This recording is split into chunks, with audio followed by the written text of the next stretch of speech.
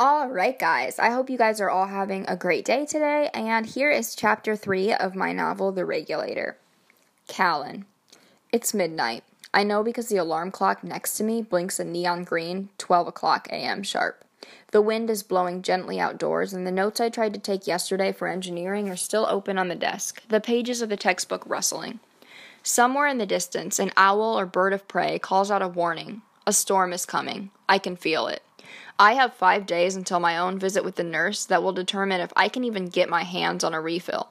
I've been going through pills pretty fast, but my head splits. It aches. It hurts so badly that even laying there seems to be killing me.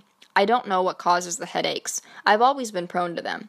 This particular episode has me nauseated and undone from the inside out. I can't handle the pressure and the pain, so I stand up and slip on a pair of socks. I pad my way down the stairs and into the kitchen, where I head to the sink for a glass of water. I down the water, wincing as I nearly dry heave, and I'm about to go back upstairs when something catches my eye. There's a light on in Dad's office, the one that he uses to complete paperwork and exams so he can keep being a scribe or whatever it is that he actually does. The light is coming from his computer. He must have forgotten to shut it. I tiptoe into the tiny space, hoping I'll do him a service and close it for him, but I don't get there in time. Because in the corner I see a black gym bag, the top open to reveal its contents. With a glance inside, I realize it's holding the overflow medication, the delivery for patients tomorrow and next week, patients that are given access to refills. My hands find the pill bottles and I read their labels. Marcus Hansen, Prenoline, Harriet Adams, Oxytocin, Nicole Reddy, Olfine. My hands fly toward Nicole's prescription bottle. I think about how many times I've been rejected for a refill. Suddenly, the pain in my head has threatened to kill me again. It wraps around my temples and grabs at the front of my skull, tearing me apart and bringing tears to my eyes. I look behind me. Nobody's up. No one even knows I'm in here. My fingers work to unscrew Nicole's bottle, and when the cap finally budges, I stick my pointer finger in and fish out a single pill. Place it under my tongue and screw the lid back on. She won't notice, will she? I guess I did when mine nearly ran out. I stuff the bottles back into the gym bag and force it into the position I found it. I head back into the kitchen and fill the glass from the sink up again. Take a swig of water and swallow. The headache should vanish in a few short minutes. I place the glass back into the sink and trudge up the stairs, feeling a bit guilty but relieved. It strikes me that Dad will know I ran out. If I suddenly look fine, like I'm not in pain, will he know I've stolen medication? Or am I being paranoid? I push the ugly thoughts away and climb into bed. I finally fall asleep. In the morning, I realize that while I have a mild ache in the base of my neck, I feel oddly comfortable. The pain overall has subsided. I pass Gia on the way to the shower, noticing that she's done something new with her hair, as if trying to model herself after Layla. I hope she knows she'll get chosen to become free of any diseases. Speaking of, if it's really possible, why not cure every one of their diseases? This society is wacky. When Dad leaves to deliver medication and Gia goes with Mom to visit Grandma, I head back into his office. Sitting on the bookshelf in the corner is his old biochemistry and virology textbook. I grab it out of curiosity. I'm learning about protein, and it's actually quite fascinating when I realize the computer is still open from last night. I wonder why Dad left it here. Though I hesitate, I hover my finger just above the mouse and it blossoms to life. I'm expecting a type in your passcode message, but there is none. I'm taken right to Dad's files, like he wanted me to find them. I click the first one, called Beacon Point Health Stats. It's just case after case of fever after flu, and I get bored after making it through the letter A in last names. I click on another file and another. I reach one entitled Beacon Point Viral Outbreak. Reading through it and examining the uploaded microscope images, it becomes evident there's a genuine threat to our population. Nothing like hemorrhagic fever, but it's spreading through livestock and logging vomiting, nausea, and syncope into everyone's medical ID.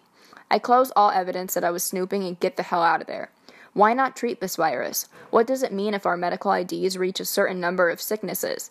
I long for the day when someone's brave enough to sneak into the center and actually look up their own ID, scan their chip and find out how many days they'll live, what they're predisposed to, and how many children they're allowed to have. When Gia arrives home, I ask her a lingering question. We're sitting on the front porch with lemonade. I have a chocolate chip cookie, but she's allergic, so she's eating carrot sticks, minus the dip. Gia's obsessed with perfection. So what happens if you already have a kid and then you have twins? A woman can't help that. She glances at me and shrugs. Survival of the fittest. Did evolution unit in sophomore biology teach you nothing? She finally replies. Natural selection? Well, man-made selection. Explain that. Callan, they kill you. If you're a twin, they pick between you and your other half. Whichever is the least healthy is killed. She blinks hard. Touchy subject?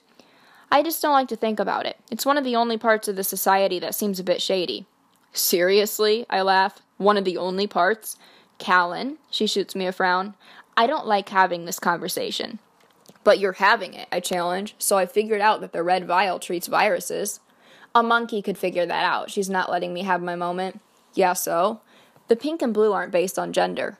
Says who? A friend. A credible source, I smirk. Yes. Well, what does this friend tell you?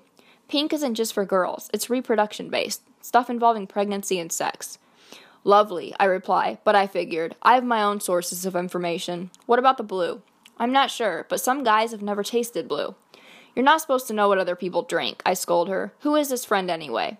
None of your business. Gia downs the last sip of her lemonade and stands up. None of your business at all. I just shake my head. She has no idea. In Beacon Point, everything is everyone's business.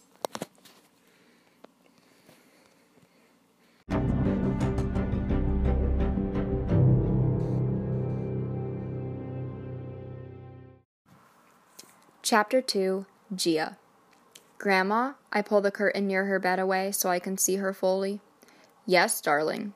She looks healthy, recovered almost, like her frailty, her reason for being here in the first place, has disappeared entirely. You look good. I feel good, she smiles. They finally refilled the dosage on the medication that helps my arthritis. Rex says something I wouldn't remember. My stomach coils a bit, thinking that they didn't take the time to refill it sooner, but I guess there is a limited supply of medicine to go around. Do you get out soon, I ask her. Well, I walked up and down the halls. Grandma leans over and takes her water from the table. I'm sitting up now. Everything in me wants nothing more than to get the hell out. I laugh a little. Have they treated you well? Oh, you know how it is. She rolls her blue eyes. Those damn medical assistants rush in every 5 seconds and ask if I'm still breathing. Here I am. I'm alive. Now leave me alone.